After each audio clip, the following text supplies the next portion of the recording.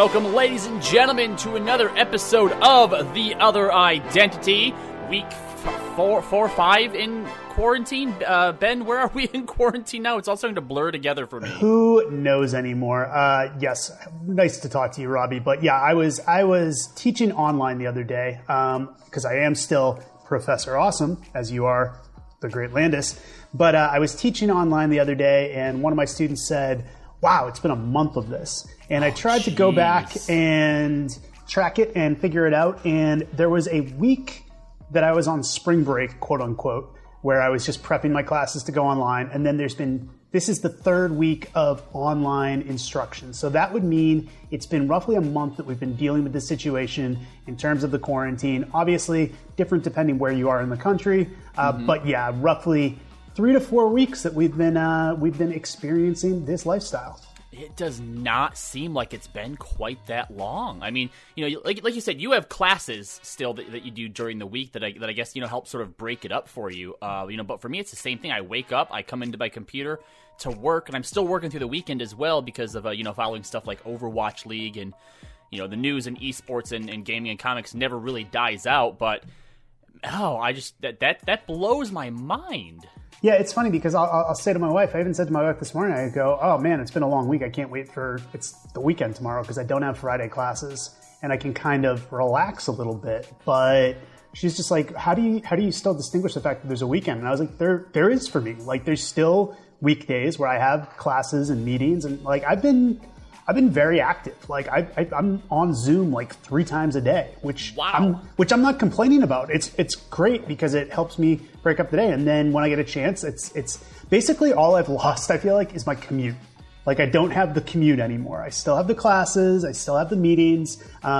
It's just nice because when I'm done, I can just walk upstairs and also, I can, wear pajama pants when I'm teaching and stuff like that. It's what I'm wearing right now. Yeah. So do you feel like, because I'm in the same boat, it's literally just the commute that I've lost. Do you feel like you're more productive at home or less productive? I feel like I'm learning to be as productive. I don't think there's necessarily a steep climb or drop off. I am really learning to enjoy doing these online classes though, because I think I mentioned this on an earlier episode when I was first starting out.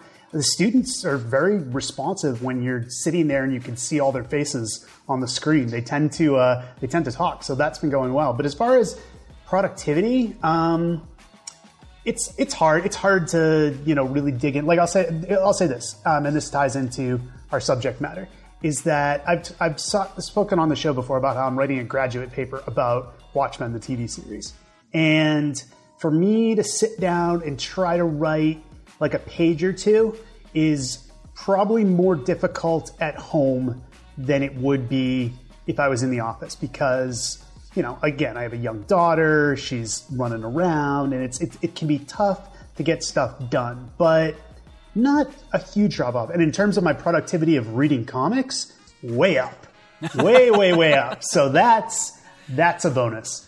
Yeah, mine's kind of a mixed bag there. I always felt like I wrote better at home because at the office, in cubicles, people are always talking and sure, vying for your attention. There's all types of stuff going on. But I agree as far as the stuff that I'm immersing myself in, whether it's comics, whether it's esports, whether it's video games, I'm getting so much more done. I mean, in the past few weeks, I've managed to knock out both the first 2 Metro games. I'm playing Animal Crossing. I'm still playing World of Warcraft. I'm reading through 10 to 15 comics a day. I think I'm somewhere like 120 issues deep into our DC Rebirth Era Challenge reading list. Actually just started the Suicide Squad today.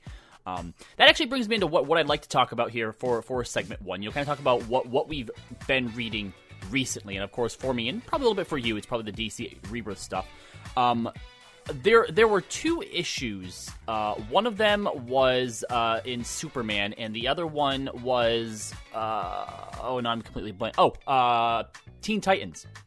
That didn't really have anything going on, right? There wasn't no big threat. There wasn't no big, thing that they had to fight. For the Superman one, it was basically just Clark and his family at like the state fair. And then for the Teen Titans, it was actually the Teen Titans deciding to break up after the death of Red Robin. and nothing really happened in them. They were basically just talking about stuff that happened.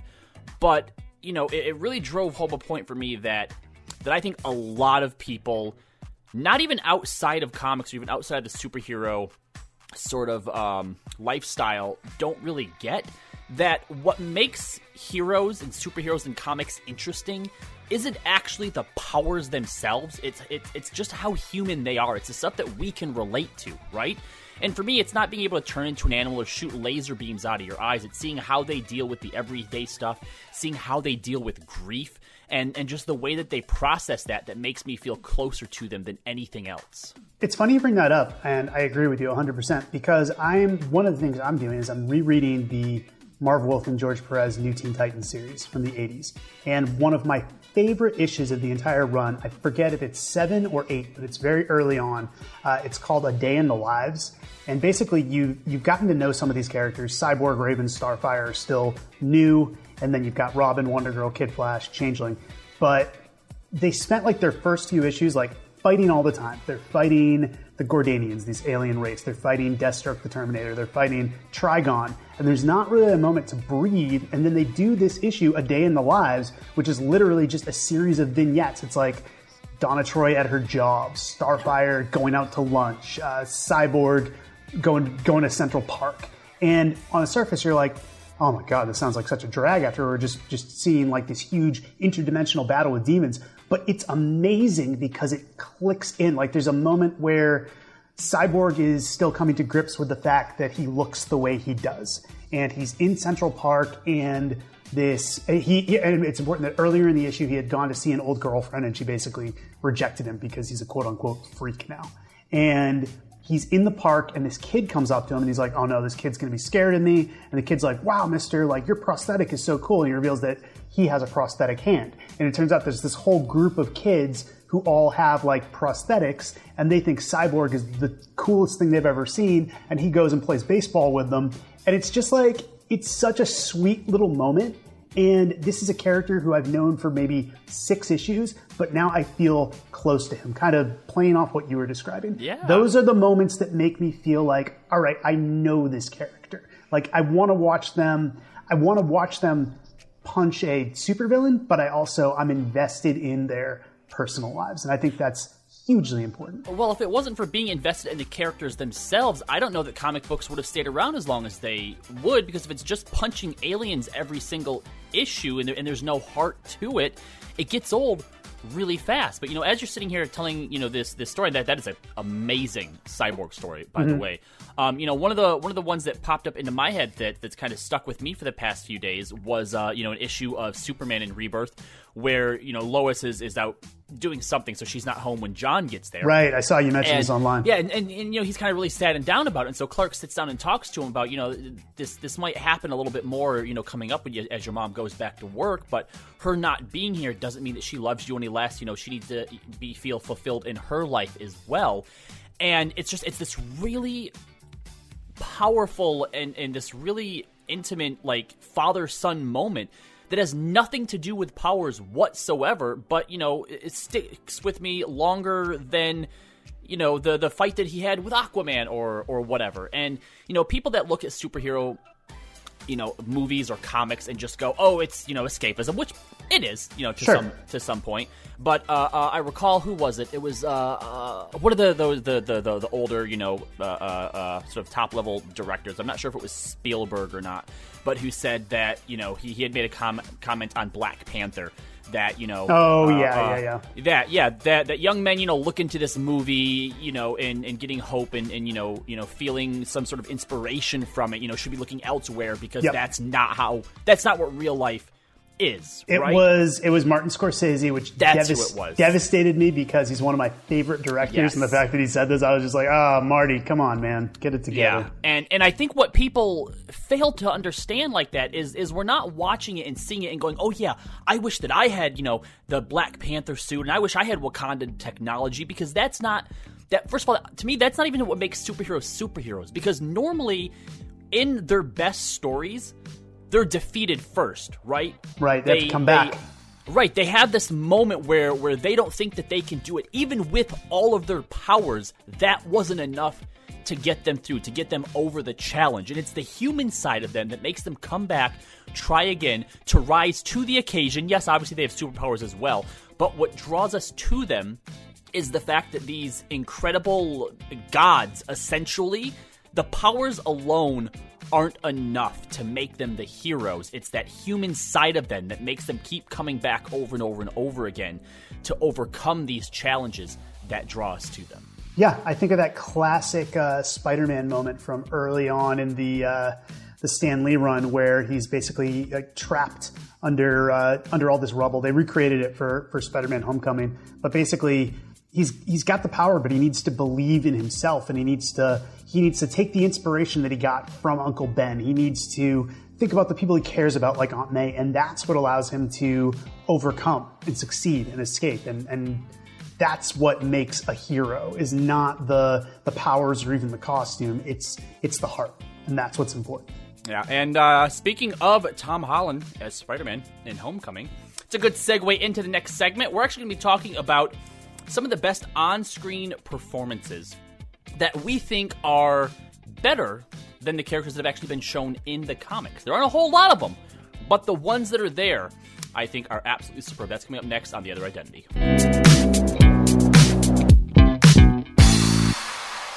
Hey, what's up? I'm Robbie from Checkpoint XP. And I'm Jake from the Overwatch League casting team. And together, we're your hosts of The Owl's Nest. With the Overwatch League up and running again, we'll be bringing you all the latest from the league and within Overwatch. But it's important that we all do our part to flatten the curve by staying home during the COVID-19 outbreak. So stay home. Stay healthy. And we'll see you every Friday night on the Owl's Nest before the Overwatch League weekend. Check it out at the Checkpoint XP YouTube channel or at checkpointxp.com. Students are playing more video games than ever, and that's not a bad thing anymore. With Checkpoint XP on campus, you can peek into the world of college, esports, and gaming. We talk to personalities in the space like Phasix, who retired from the Overwatch League to join a college team, or thought leaders like James O'Hagan of the Academy of Esports, who's leading the charge on blending education and video games. It's not all black holes and floss dances. Games can lead to college scholarships, and we can tell you where on Checkpoint XP on campus.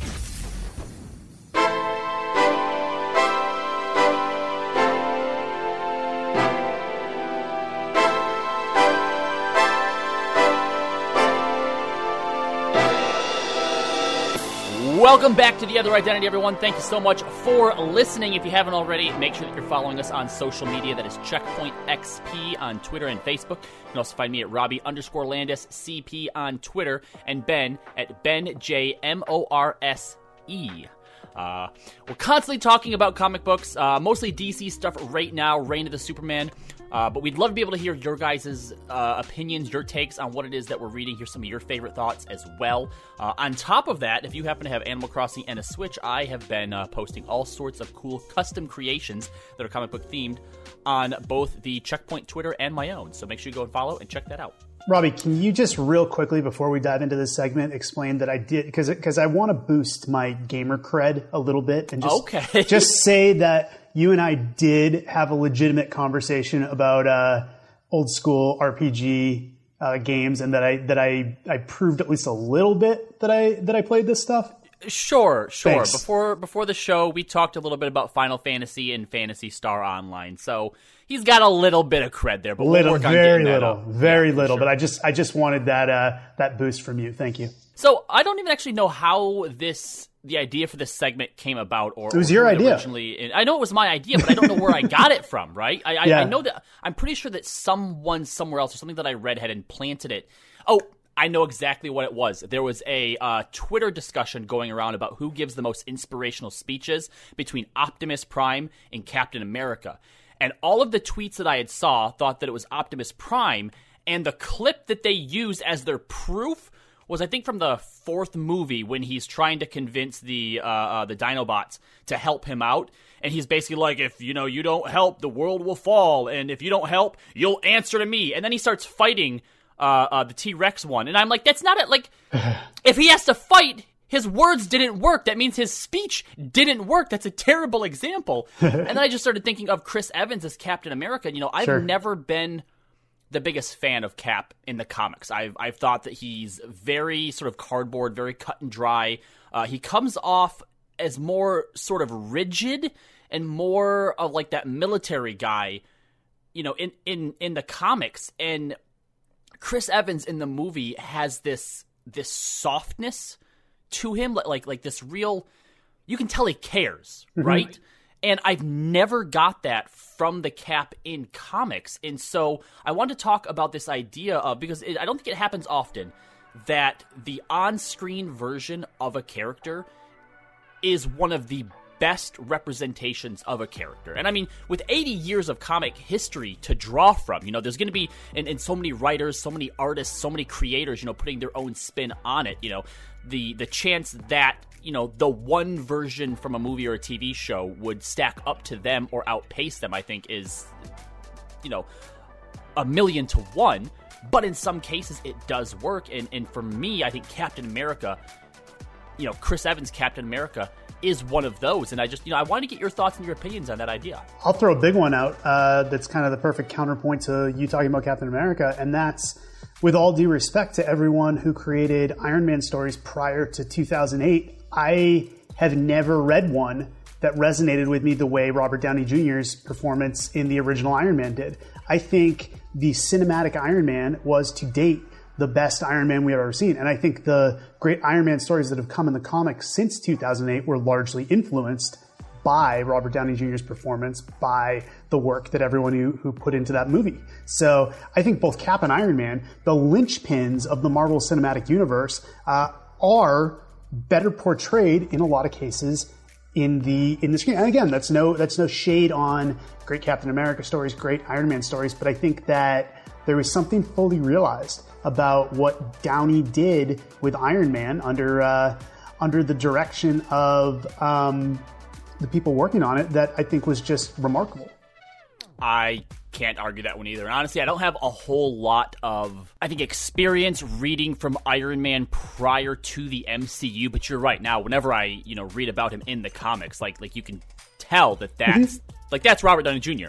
Period. Yeah, and I forgot the name I was blanking on was Jon Favreau, obviously the original director of Iron Man. I wanted to kind of catch that up, but yeah, I think not only that. Think about this: Iron Man is an example of this, but a really great example of it is Pepper Potts.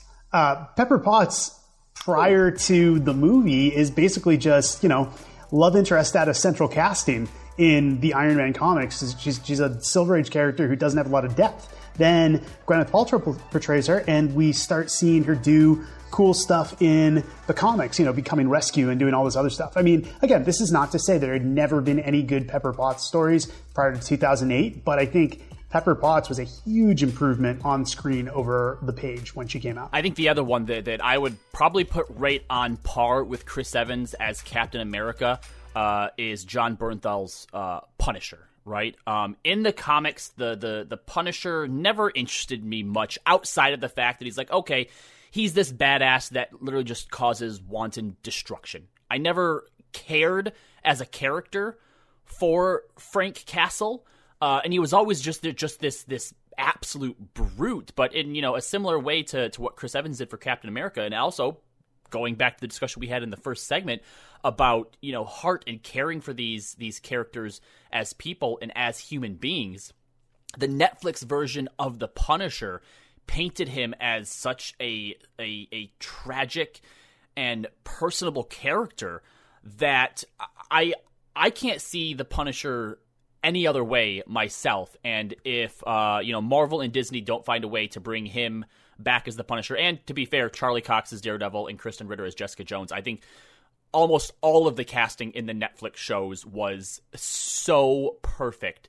that it'd be a shame to have that talent go to waste or have to reboot them in some way. So 2 quick things. Number one, I'm kind of with you on Punisher. I never got super into it, but the one Punisher story I love is the Garth Ennis, Steve Dillon, Welcome Back Frank story, which I would recommend to anyone who wants to get just like a good Punisher story. And I think Bernthal takes a lot from that. But I think, honestly, Frank Castle is a character who if you're portraying him on the printed page, is going to come off just kind of, he's a movie monster, basically. He's Jason, he's Freddy, he's just this insane presence who just lives to destroy. But when you put him in the hands of a skilled actor and, a writing staff and a director, I think there are layers to mine there. And I agree with you that Bernthal did a great job on the Netflix series. I would argue another one, a big one, a formative one, is a character who has never been as cool in the comics as he was on screen, was Blade. Blade has 3 badass movies of, varying degrees. The third one's pretty bad. But Wesley Snipes' Blade is just this, think about it, when Blade came out, can you name, on one hand, 5 great Blade stories from the comics? He was just this... I haven't read a whole lot of specifically Blade comics, but even when he shows up, he always just feels like he's one of those just token C-list heroes in the back. Like, hey, we need someone to throw on the page here, So, okay. Think about it with the Blade movies. That was the first big Marvel movie, kind of, because that came out before Spider-Man, before X-Men, before the MCU. Yeah. And it was just this how did this happen? How did Blade become the first cinematic Marvel superhero who really landed? And Wesley Snipes is fantastic. He dove into that character. And not only all the Blade stories before the movie don't measure up, but I don't think they've been able to tell a Blade story in the comics since the movies came out that capitalize on Blade. So it's just this weird alchemy that the movies just make Blade work in this way that they have not been able to replicate, and I think it's fascinating. Yeah, and I'd like to point out just one more time too that the idea of this discussion isn't to say that any of the other characters or any of the other portrayals in the MCU or even in the DC side of things isn't good as well, because I think that we are living in a platinum diamond encrusted era of comic book entertainment across the board. Margot Robbie as Harley Quinn is amazing. Brie Larson as Captain Marvel is amazing. Gal Gadot as Wonder Woman.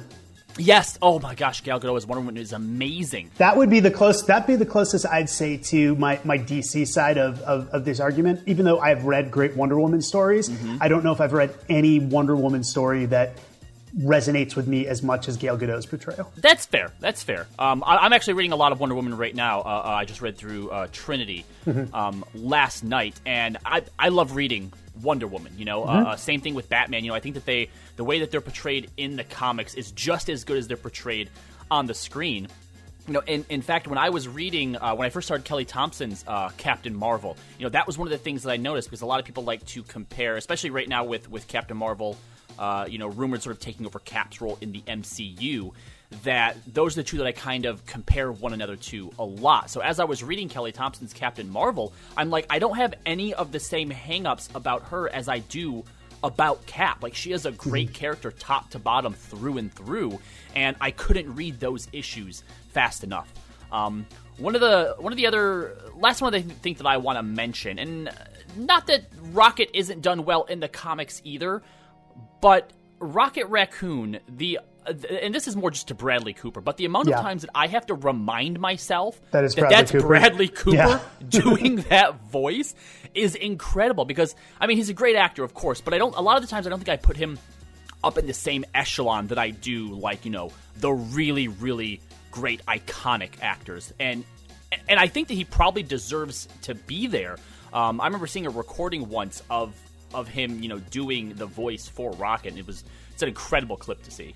Mm-hmm. Yeah, he's immensely talented, and that's another good one to close out. So with that, guys, our MCU comic book talk isn't done just yet. Coming up, we're actually going to talk about what we think are some of the most underrated comic book movies of all time. We'd love to know what you guys think, so stick around, listen to what we have to say, and then make sure you go to social media to let us know if we're wrong or not, because some hot takes are about to happen.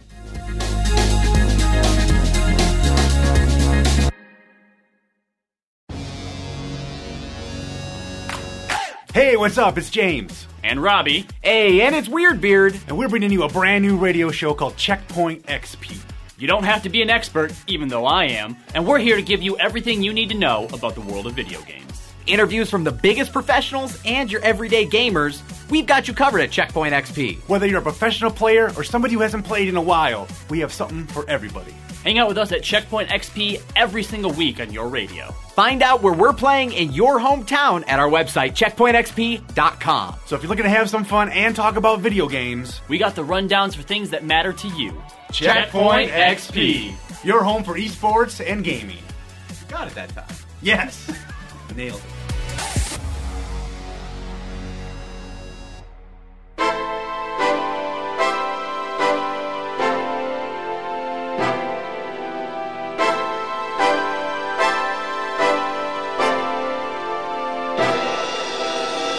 Welcome back once again, ladies and gentlemen. Thanks for downloading. We appreciate that. We appreciate it even more if you love the show, and if you're this far, I assume you have. If you let your friends know about it, we've actually been seeing some great download numbers, some huge growth here over the past few weeks. So let your friends know. Check out The Other Identity, Apple Podcasts, Google Podcasts, Spotify, wherever it is that you find your podcasts. And if you guys start leaving some reviews for us, we might even read them here on the show. So last segment, we talked a little bit about some of the performances in the MCU that we thought were, as good or better than what has been depicted on the pages. And now I'd like to continue along that thread a little bit, stay within the movie realm of the comic book world, and talk about some of the movies that we think are the most underrated. And I'm going to go ahead and I'm going to start first here with a movie that I still to this day cannot understand why people lambast it so much. And that's Age of Ultron. Age of Ultron may actually be my favorite Avengers movie. So when I first watched Age of Ultron, when it first came out, I was kind of in the camp that you're signaling out. I thought it was long. I didn't care for the portrayal of Ultron as being kind of humorous. I thought they tried to make him too much of a dark Tony Stark. It wasn't my favorite. But I have since very recently gone back and revisited, like within the last few months, I've rewatched it. And I am with you that it gets a bad rap for no reason. Age of Ultron's a really good movie. Yeah, to your point about Ultron, kind of seeming I haven't read a whole lot of how he's displayed in the comics, so I guess I can't really, think or speak to that. But, the MCU has always been such a reflection of Tony Stark. And, right. I mean, Ultron was essentially supposed to be the dark version of him, and I thought that the juxtaposition of those two characters, especially with the whole sort of father creation / son dynamic, I thought was great. But for me, the thing that really sets Age of Ultron apart is the first Avengers, was about them coming together. They're a brand new team. There's some kinks they have to work out. They've never worked together before. It's the first time that they've tried to sort of come together. And then, even in Civil War, which is the Captain America movie, but a lot of people like to call it Avengers 3.5, in that, they're already starting to break up. And so then by the time that Endgame and Infinity War come around, they're being broken up. They're not together. They're not a cohesive unit. Age of Ultron is the only Avengers movie that we have where, even though there is still some infighting, because of what happens with Ultron and, Tony being Tony, that's still the only film that we have where you see them together as a family unit before all of those walls and all that trust starts to break down, The first fight scene at the beginning, the party that you get at Tony's place, the way that they're working together even, in the final scene at the end, that is the only movie that we get those Avengers in. But the broken, fractured ones, we have those in the first one, we have them throughout Civil War, Infinity War, and Endgame. And, I mean, I don't know if maybe that's the weird thing that people aren't, sort of glomming onto, but, to me, again, that's all about what superheroes are about. And I've never been a big fan of infighting within groups. So maybe that's another reason that I latch onto that one so much. But, I mean, honestly, I thought that the whole movie, all of Age of Ultron, was great from start to finish. Yeah, no, I hear you. I think what you're finding out is that people are very into beginnings and endings, and that kind of here's a slice of life mission. This is just a mission of the team. We're not forming the team. The team's not breaking up. This is the team working together. Sometimes is a harder sell, but honestly, that is the lifeblood of a superhero franchise. Now, I mean, obviously, there are some things about it, like Thor's whole thing I thought was weird and probably need to be in there, his whole going off to get a vision type deal. And, I know that the Black Widow storyline in there as well disappointed a lot of people. But, I don't know, Age of Ultron, probably my favorite Avengers movie. What about you, though, Ben? What's one of your most underrated comic book movies? I was thinking this through. I was kind of going through the MCU, and I am going to stick with the MCU for this one. I think I know it's divisive, but I don't understand how more people don't think this is one of the best MCU movies, and that is Iron Man 3. Dude, I love Iron Man 3. It's so funny. It's got so much heart. It's got great Robert Downey performance. I know people hate or love the Mandarin thing with Ben Kingsley. I personally am fine with it. I think it's tough to do that character on the big screen, so I like the approach they took. But I don't know, there's a humor to it, and I love the action, and I love the effects. I love the original Iron Man. The original Iron Man, to me, is still one of the best Marvel movies ever made. I have that very high on my list. Iron Man 2 is fine. You're not going to make a bad Iron Man movie with that cast and those people. Fair. But I think Iron Man 3 stacks up almost to the level of Iron Man 1, just in terms of I love everything about this movie. All right, I'm not going to say that it stacks up to Iron Man 1, but I will admit, similar to you in Age of Ultron, that when me and my girlfriend went back before Endgame came out and we, did the whole marathon thing, I did find myself enjoying Iron Man 3 more than I had remembered doing it before. I too was a little bit upset with the whole Mandarin reveal, but I got over it. It's fine as well. But for me, I think, and obviously, the way that they showed his PTSD was great. His relationship with the kid was great. But for me, the biggest missed opportunity, and I think still to this day, this is what kind of ruins this a little bit for me, is the lady scientist that he talks to near the beginning of the film. She was supposed to be the original big bad, right? So when you see the twist, she's the one who was there, and instead they brought in Killian. Was it? Aldrich Killian. The reason they brought in Eldritch Killian instead of just keeping her as the villain was because they didn't think that the lady scientist would sell enough toys. Oh, and I've never heard that, but that is unfortunate. Yeah, I definitely that sours me a little bit. It does. It absolutely breaks my heart. But otherwise, but underrated. I definitely think that it deserves the underrated title. Yep. Last one that I have here is I contend that when it comes to importance of a movie, maybe not whether or not it was a good movie or not, but you cannot change my mind on this. Thor: Dark World was one of the most important. Thor: Dark World was one of the most important movies in the MCU. Changed my mind. Let's hear the rationale. Why is this so important? Because that was the first time that we heard the phrases uttered, Infinity Stone. It was at that moment, that movie, that suddenly the expectations for the rest of the MCU and what they had been building from Iron Man was revealed. That movie is such a slog to get through. It is such a waste of a great villain in Malekith. There's so much bad about it. If your whole rationale is they dropped the mention of the Infinity Stones, and that I'm not going to watch however long that movie is to hear one mention of the Infinity Stones. I will just skip to the next movie and pretend that they're mentioned there.